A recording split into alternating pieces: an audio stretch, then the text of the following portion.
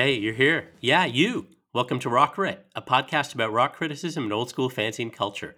My name is Armin Savachin. I'm glad you're here, and I hope you'll join us every couple of weeks as we explore the past, present, and future of rock criticism. That song you heard, by the way, is Eternal Hair by San Diego's supergroup Octagrape. A massive thanks to their frontman Glenn Galloway for letting us use it. Glenn used to play in the bands Soul Junk and Truman's Water and was also a rock writer back in the day, a really original one, in fact. And that name again is Octagrape. You may be wondering the point of yet another podcast on rock music. Listen, I get that the world is flush with these things. Our favorite musicians don't exactly need the extra ego juice. Here at Rockrit, we want to give rock writers their propers. So every 2 weeks, we'll feature an interview with a rock critic. Pro and fanzine level writers alike, it doesn't matter. If they've stoked my love for music, I'll be knocking on their door. And in true fanzine fashion, we'll cover the stuff I like. I have heaps of love for what many geeks see as the golden age of rock writing, the 1970s. Pre-punk scenes like Backdoor Man, Shaken Street Gazette, Bambalam, as well as early punk scenes like Slash, Next Big Thing, Negative Reaction. The 80s and 90s were also a fertile period for fanzines. I'm talking Ugly Things, Conflict, Forced Exposure, Your Flesh, Away from the Pulse Beat, Hit It or Quit It, the kind of stuff you see covered in the Effin' Record Reviews Tumblr. Look it up. I haven't forgotten semi-obscure stuff from around the world. Australia and New Zealand, I'm looking at you. And of course, writers whose bylines used to pop up in more mainstream places like Cream, Sound, Zigzag, plus folks who are writing today, online and in print. Anyway, I hope that gives you some flavor of what we're about.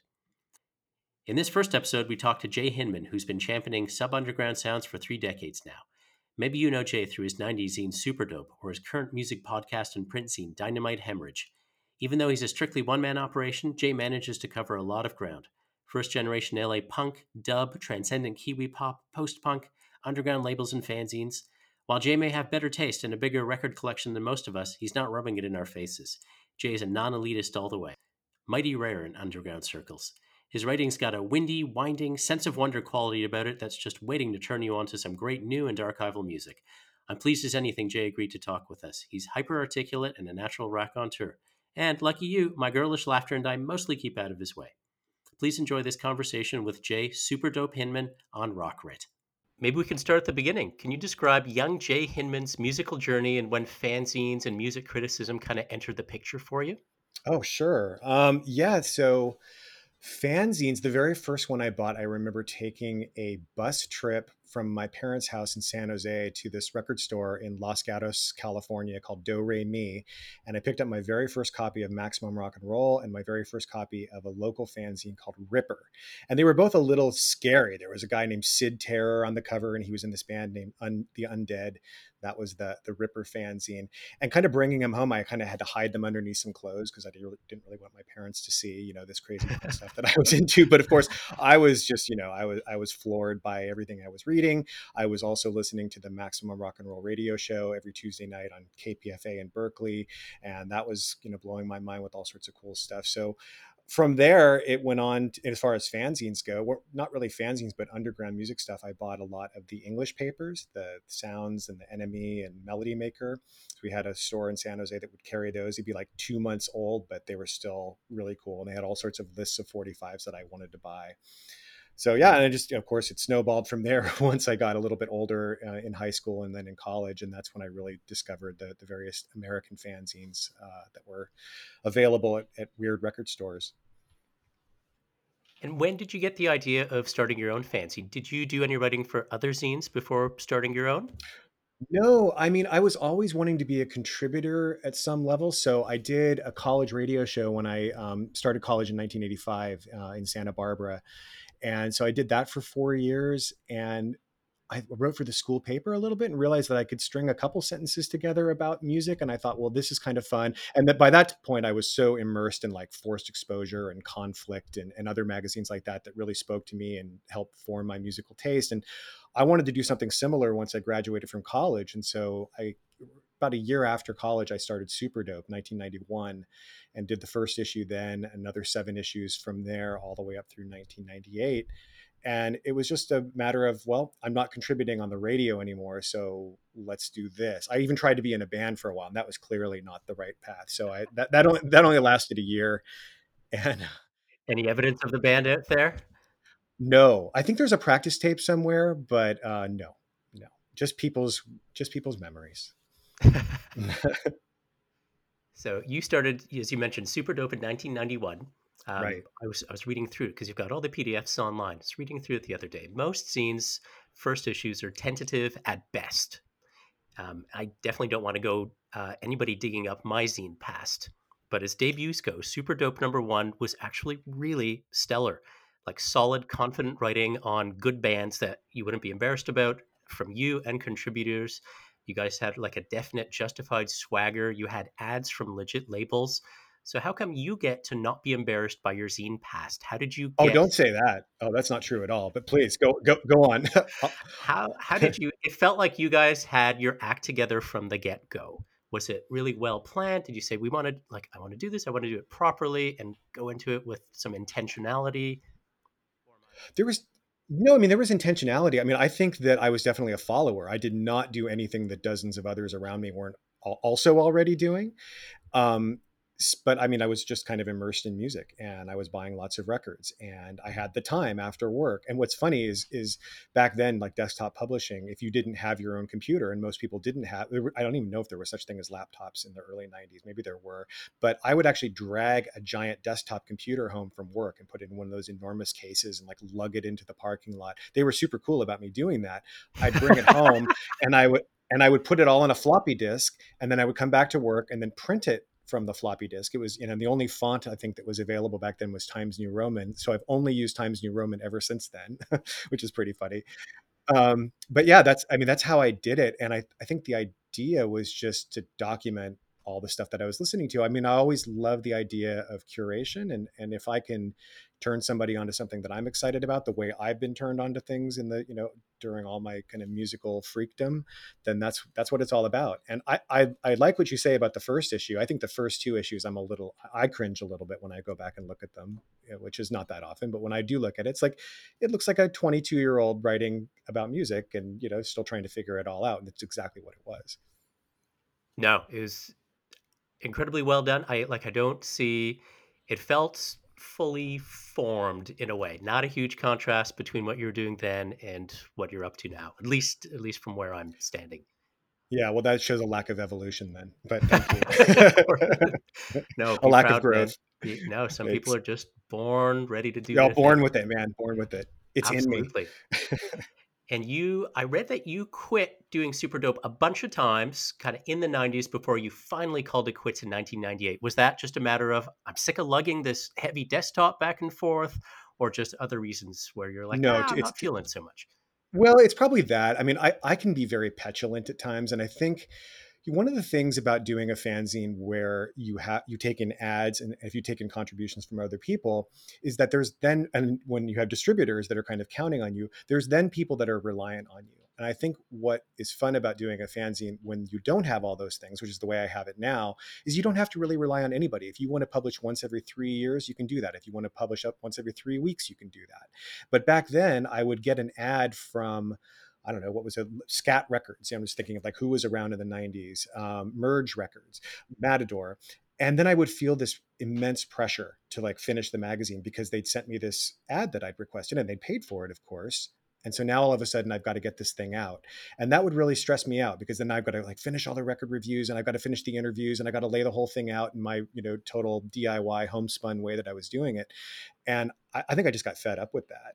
And so sometimes I'll just petulantly, and I do this with my podcast all the time, like, I'm done, I quit. And then I come back, like 2 months pass. I'm like, oh, I really miss doing that. And then I'll announce this big return. So I've decided never to do that again. I'm either going to do my final podcast and fanzine, and then you won't know it's the final until like 7 years have gone by. You're like, hey, I don't think that guy's posted in a long time. Just disappear, eh? Exactly. Disappearing act. Irish exit. I love it. Where do you see Super Dope? Not that you probably think about these things, but just humor me. Where do you see Super Dope fitting into the 90s underground kind of zine galaxy when you think about your zine and your peers at the time? I think it fits in fairly well. Like I said, I was kind of a follower. So I was just doing, going with whatever my tastes were at the time, as many other, one person zines were doing. So my tastes at the time were very sort of garage punk heavy. I liked a lot of really offbeat indie 45s. I was really into the New Zealand underground, which was kind of burgeoning there in the early part of the 1990s, noisy sort of avant rock, whatever. And that was just documenting my taste. And that's what I think the best zines did, was just, this is what I really like. I hope you like it too. Let me see if I can convey a sense of why I like it so much. Like, so my favorite bands at the time were bands like the Thinking Fellers Union and Clawhammer and the Gories and the Nights and Days and Night Kings, High Rise, stuff like that. And so I tried to champion them all as best I could. And I think, in retrospect, it probably fits in as one of many, many, many 80s and 90s music fanzines, but hopefully one of the better ones. Yeah, I'd say so. And other people would agree too. Is it odd to see issues of Super Dope fetching collector prices on eBay and elsewhere? I have seen some pretty high prices for it, but then again, I mean, when you think about it, it's now what, almost 30 years on, and it was limited in quantity. Half the issues that were printed probably have ended up in recycling or garbage bins, and also, those of us that were around then, it speaks to, people's nostalgia about the music of the 90s, whether it was from their youth or something that they now want to experience vicariously. There was this thing that a friend told me about. She was at the LA Book Fair, the Los Angeles Book Fair, a few years ago, and they had a complete set of the Super Dope issues for $800. And she went and checked at the end of the show, and it hadn't sold yet. But I still thought the fact that it was even out there, first, that somebody had cobbled together a complete set and that they were selling it for $800, I thought it was absolutely amazing. um, I never thought about that at the time. I was a moron, and I started selling back issues of my issues over the years, and I didn't keep count of what I had left.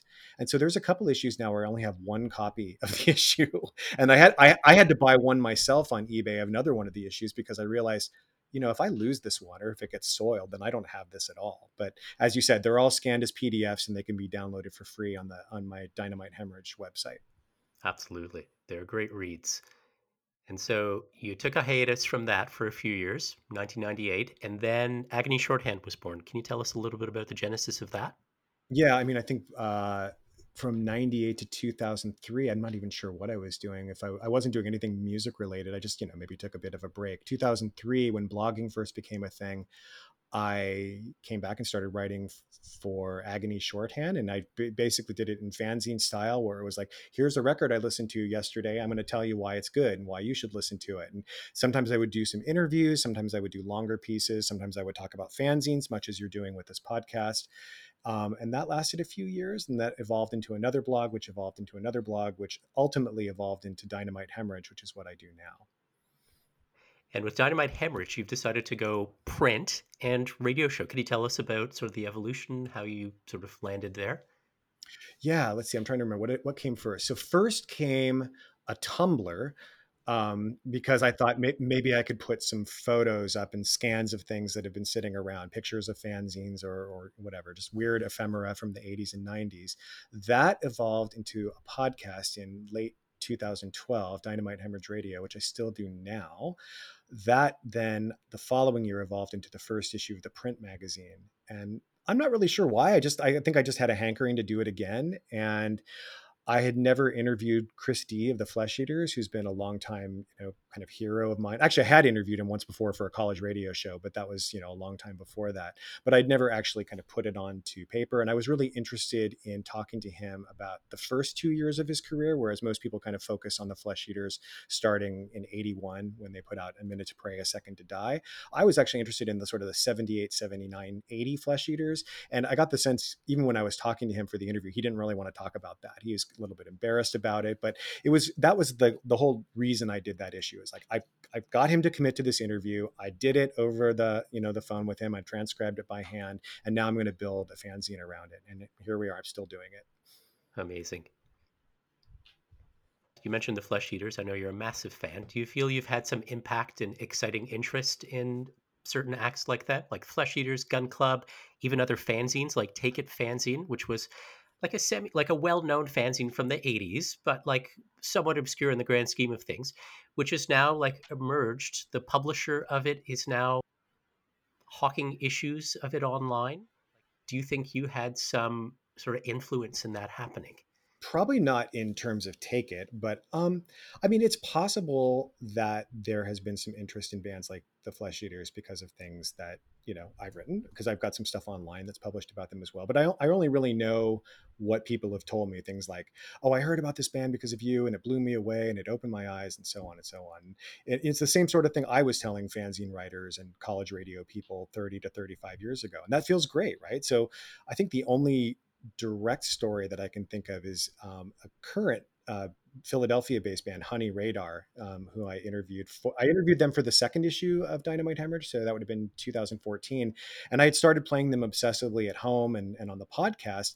And one of their members told me that he'd actually been considering stopping the band around that time in 2014, and that having championed them gave them sort of a new wind and a few new fans, and that kind of grew from there. And they've continued to put out great records. So I'm not saying I'm responsible for that, but they did at least say, "Hey, you at least gave us some wind behind our back." So that made me feel good. A big part of zine culture in the past was correspondence, people swapping zines, sending letters to each other. Do you get feedback from readers as well? Any encouraging feedback, fan letters, other? Yeah. Wouldn't it be nice? Wouldn't it be nice to get a fan letter? Actually, there are still some people that will send postcards and letters, but that's like a once a year thing. But no, people still do. It's usually more about the biweekly podcast than it is about the fanzine. But when the fanzine does come out, it like instantly sells out like three fifths or four fifths of its print run the first week. So there's people out there who enjoy it. They're looking forward to it, and that feels really good. But I would say that even email correspondence has dropped off this year in 2020. I mean, I guess we've all got bigger things to worry about, right? But I've met a ton of people through publishing, including some, current good friends locally and people spread out all over the world that I'm in touch with. So yeah, I mean, over the years, that's the most gratifying thing is like, I'll get a longtime listener, first time caller email from somebody who's like, "Oh, I was buying your fanzine in the 90s." And I'll get something like that every couple of months. And I totally love those.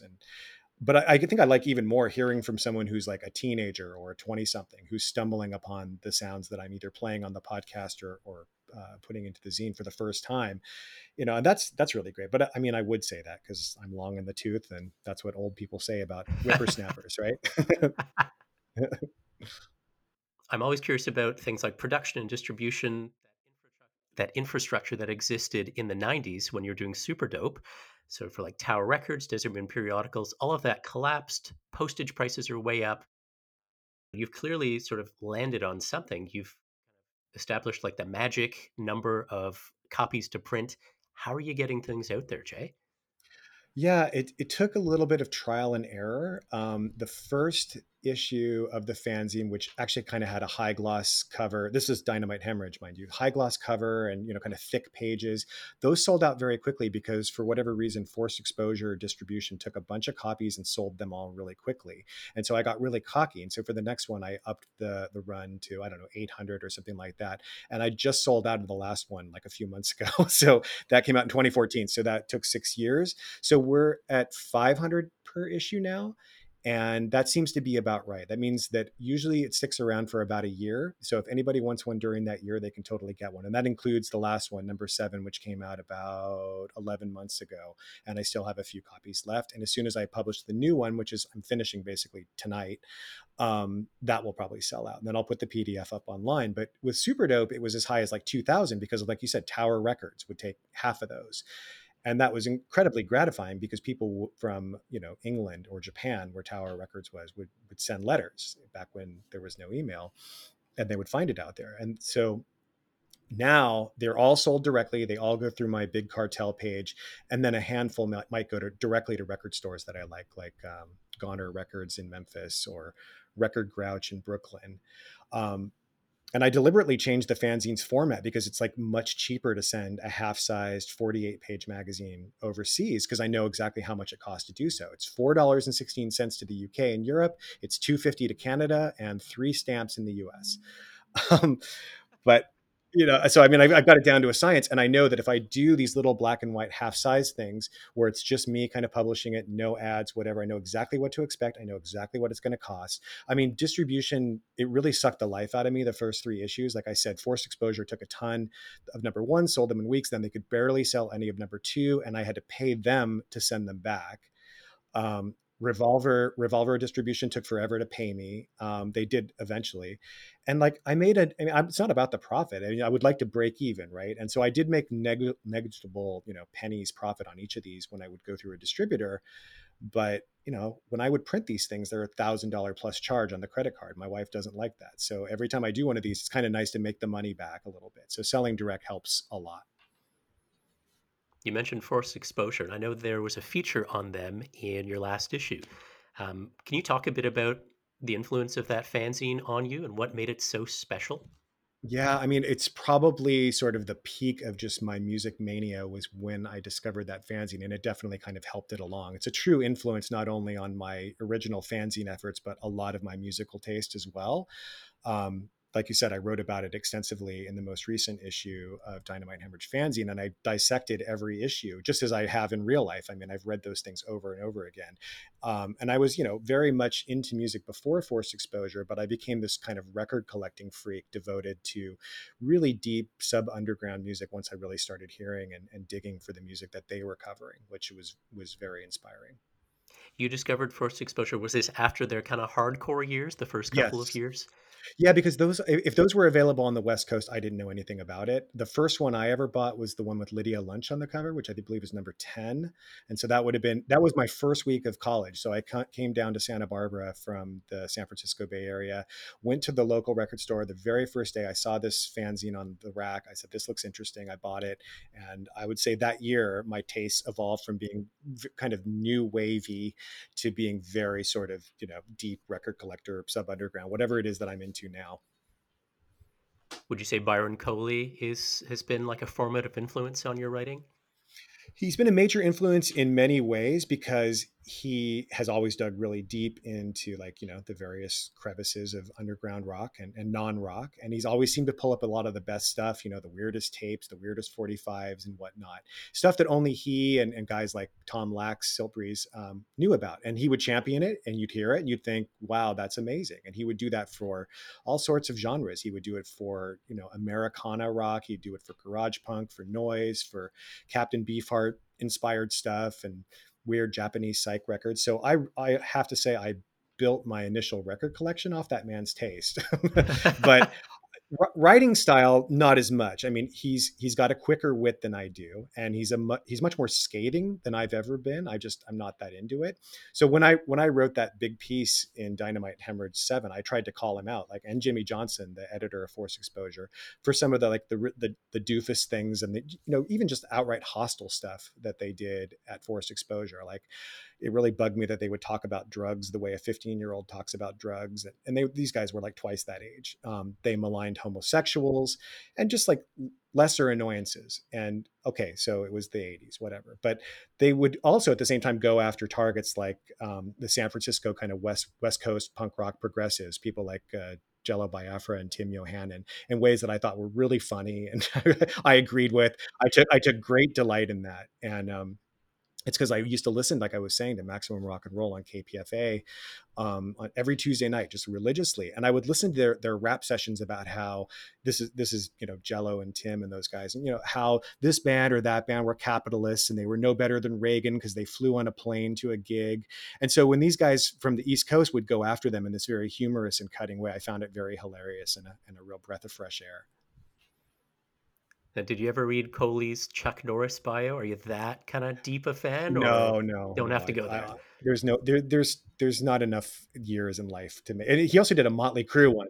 I think Under a he goes pseudonym, through. that's right. Yeah. Yeah, yeah. So no, I don't need to do that. I'll have to get really bored before I reach for something like that. Do you know anything about Jimmy Johnson? Like, I've never seen a photo online. He's somebody I'm keen to know a bit more about personally, but does not seem to have any sort of presence online. Does he actually exist?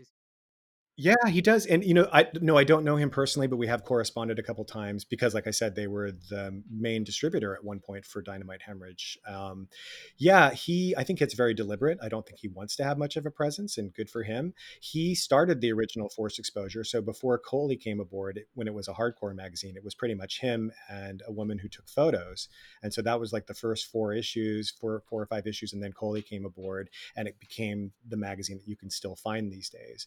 But no, he and then as Forced Exposure was tailing off, he turned it into a distribution, and that was really his thing. And I think Byron kind of backed off and started doing his own thing. So, no, I think he's definitely. I mean, they're still doing it to this day. He's made a complete vocation out of it.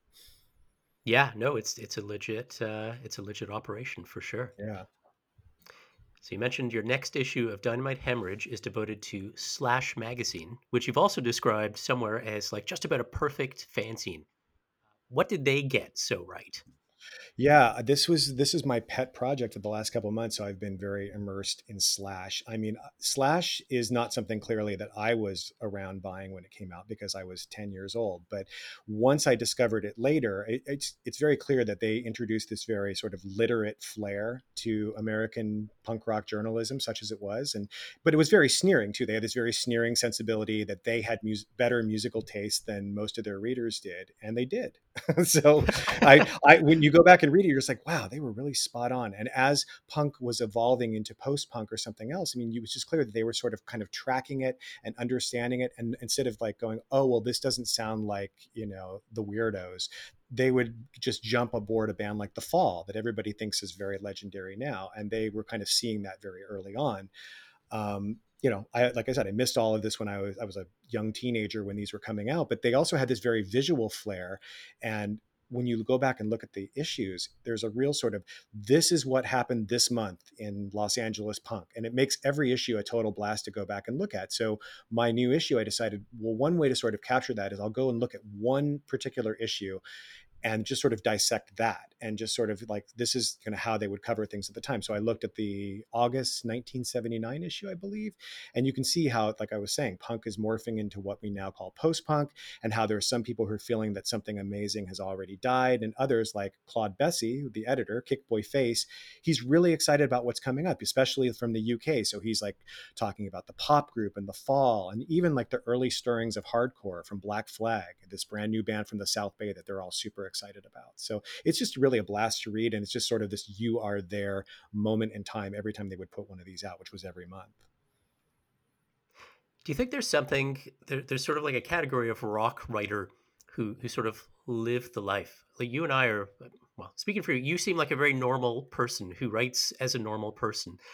Like Byron Coley, Claude Bessy, Lester Bangs, Meltzer, all these guys are like they're like rock and roll lifers. This is probably like the only thing that they could do, and they're probably I'm sure they're jerks in some ways. I don't even know if there's a question in here, but is there something different that they bring to the table?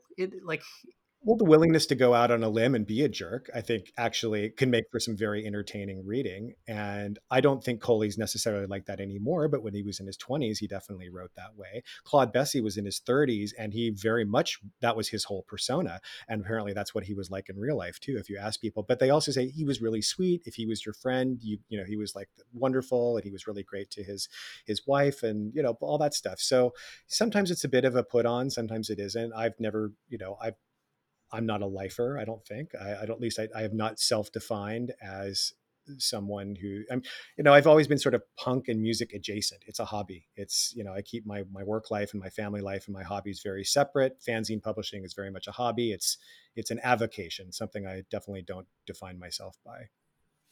Now, do your work colleagues know about your extracurricular activities? Has your boss sat you down and said, "Jay, who are the brain bombs I keep hearing about?" God, no. No, not a boss. I mean, it's one of those things just, you keep on the down low, mostly not because it's anything embarrassing. It's mostly because people just would have no idea or they wouldn't be interested. But, and I've had many jobs over the years, and some colleagues have known about it and most of them haven't. But some of the more talented kind of graphic designers or photographers that have helped me in the magazine have come from work, because it's like, well, I don't know anybody who I certainly can't lay anything out, and I don't know how to take a picture. So what about Nicole at work, who does know how to take photos? So she was like my photographer for Superdope. Usually it's like the weirdos and more interesting people in a corporate job are usually graphic designers or photographers and sometimes marketers. And that's kind of the corporate tech world that I've tended to work in. So, you can always seek those people out, and you can find the kindred spirit at work that might want to help you out. You've got a great story about being wined and dined by a group of people in China and giving a talk about fanzines. Can you share that story with us, Jay? Yeah, that's wild. That's a recent story. And so let's see, 2018. So I get this email that said, "Hello, I am so and so, and I represent the Tomorrow Festival in Shenzhen, China, and we want you to come out and give a talk about blogs and fanzines." And it was written in kind of poor English. It sounded like it might be a phishing scam. It wasn't from Nigeria, but it was from China, and I was just baffled by it. So I did a little bit of online searching, and it's like, well, actually, it looks like this Tomorrow Festival in Shenzhen is actually a thing. So I asked a guy named Brian Turner, who was on WFMU for many years, did a long time radio show there, and it still does podcast. Brian Turner. I was like, Brian, is this real? Because I knew Brian's super plugged in. And he's like, yeah, actually, they asked me to do something last year and I couldn't get the visa, but it's totally real. So I wrote them back and I said, well, it sounds really interesting, but I can't pay for a trip to China. I'm not going to do that. I'm like, oh, no, no, no. We'll fly you over. We'll put you in a hotel. You'll get a stipend, all this stuff. So basically, long and short of it is I was flown in May of 2018 to Hong Kong, which is just outside of Shenzhen. A driver picked me up at the airport.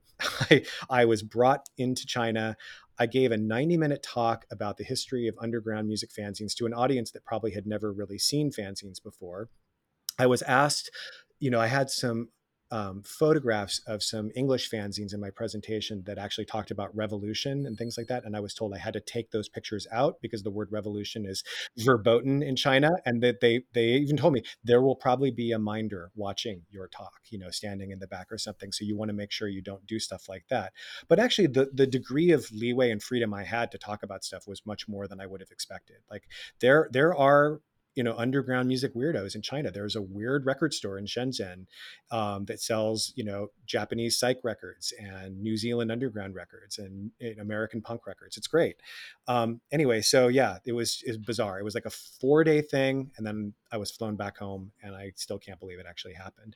That's amazing. Yeah, really, really strange. I mean, if one thing has ever made it worth it, it was that.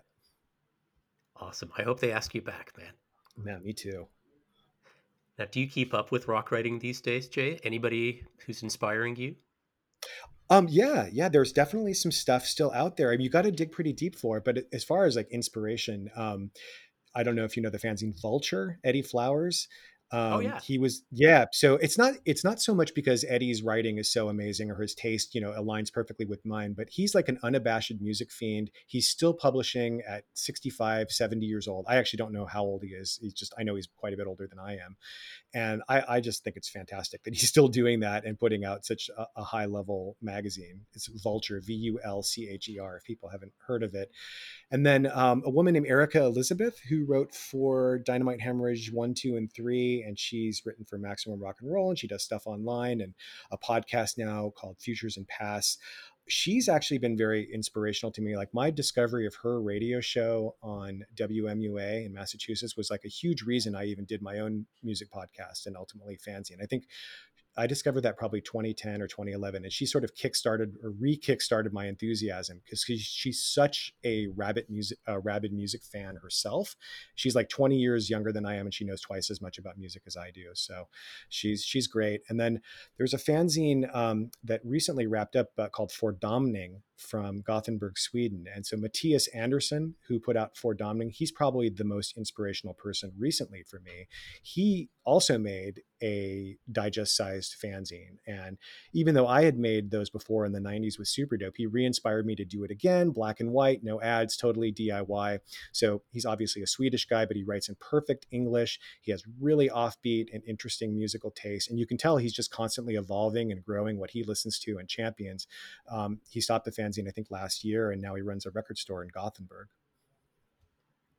Yeah. Oh, a couple other fanzines. I actually made a note. I wanted to make sure. So there's one from your hometown called Celluloid Lunch that's really good, and from Toronto. And then there's one called Psycho Disco from France, which is in French, but it's beautiful and really cool. And I actually have a little piece in the most recent issue, which I haven't seen yet, but I'm not mentioning it just because of that. It's also a really cool fanzine, especially if you can read French.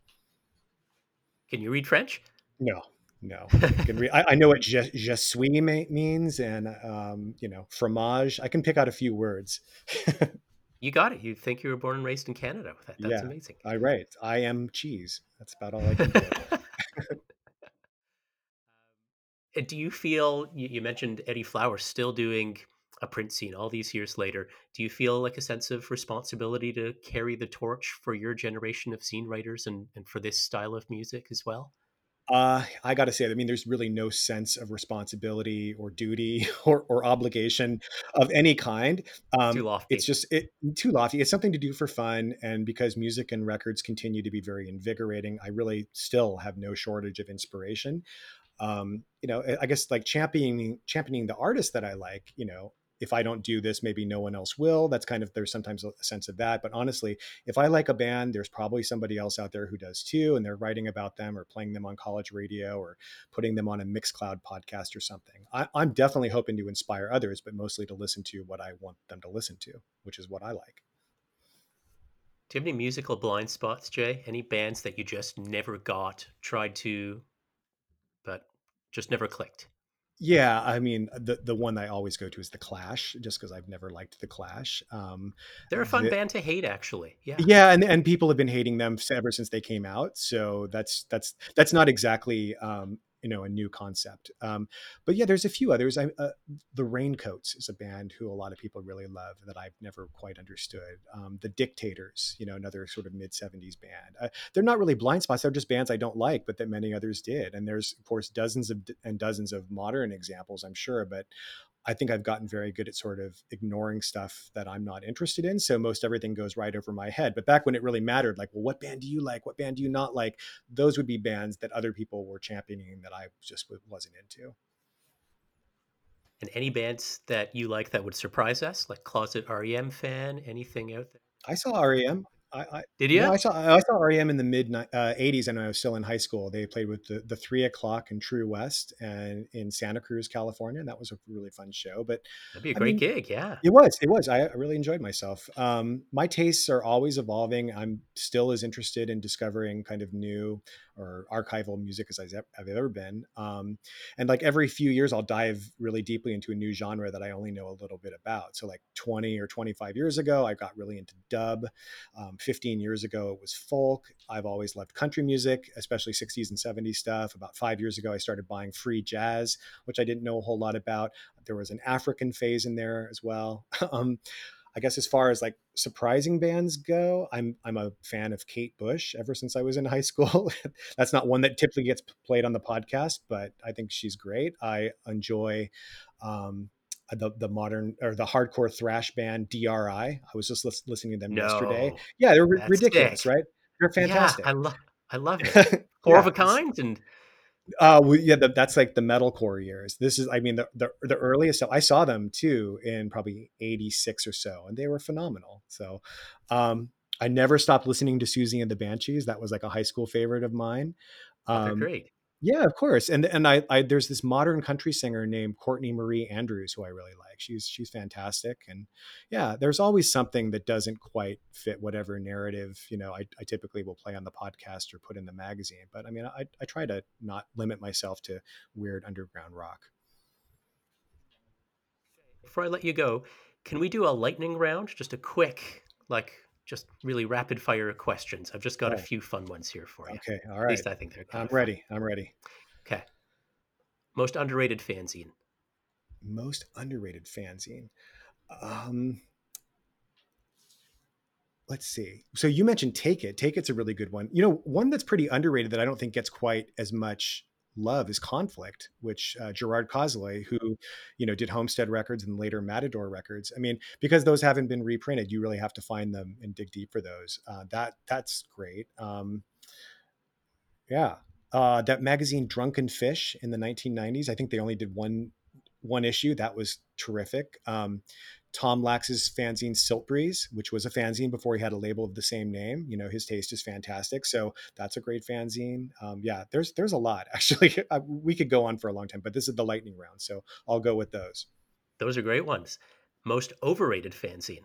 Yeah, that's easy. Punk fanzine, the New York fanzine. I've never. I thought that was such a doofus fanzine. I mean, it's very beautifully laid out, and I like kind of the handwritten text. But yeah, that never spoke to me. I never read it actually. Never Yeah, never picked up an issue. I can picture the covers in my mind, but yeah. The John Holmstrom covers, lots of stuff about the Ramones. Yeah, just not my thing. I mean, you could make a case that Touch and Go, the early '80s hardcore fanzine that Tesco V put out, and the label grew out of that. That was, actually nothing special. I mean, hey, maybe Super Dope. Super Dope could be overrated. It definitely had, like I said, some very very cringy moments that I can't look at. No, Okay, I'm not a glad you chance. beg to Not a differ, but chance. that's okay. No, Yeah. no, no. I do beg to differ. Okay. Maximum Rock and Roll or Flipside? Probably Flipside. Yeah, I'll go with Flipside. We'll just leave it at that. Ugly Things or Kicks? That's a good one. That's almost a tie. Ugly Thing's still going. Kicks was pretty interesting fanzine though, and they did something that no one else had done. I think Ugly Things can be very annoying just because of the constant sort of repetition, like the creation, the downliners sect, the pretty things. But at the same time, good for him, and that's a true fanzine. That's like his favorite bands. That's what he wants to talk about. And then, 20 years ago, he started actually bringing in '70s stuff, and then later some '80s stuff. But maybe if I had to split hairs, I'll go with Kicks.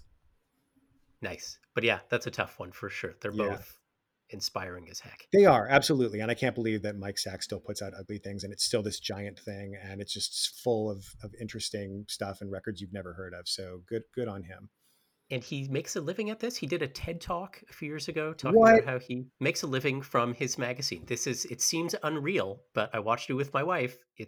He is making the ends meet, doing Ugly Things somehow. There All must right, be a man. side hustle or two in there, but Armin, there's hope for us, man. If he can get a TED Talk, that's my next goal. That's what I'm going to be doing next. you just Definitely. got to get in touch with Well, the TED Talk people. I'm Yeah. going to start with your podcast and work up from there. Okay. TED Talk next It's a year. That's long my way goal. up, brother. It's a long way up. Search and Destroy or Nomag? I'm going to go with Nomag, but that's also sort of splitting hairs.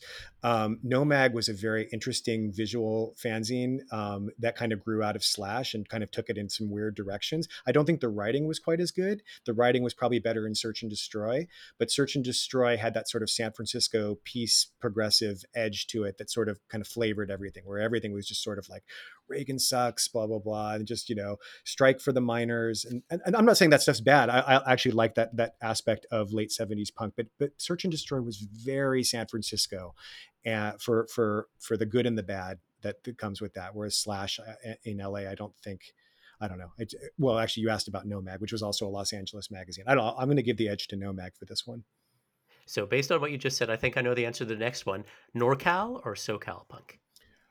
SoCal punk for sure. I've lived in Northern California almost my entire life, and I will definitely say NorCal for living, for sports teams, and whatever, all the other stupid NorCal versus SoCal stuff. But my favorite era for music of any time is like Los Angeles, 1977 to 1982 or so. There's so many great bands from that time.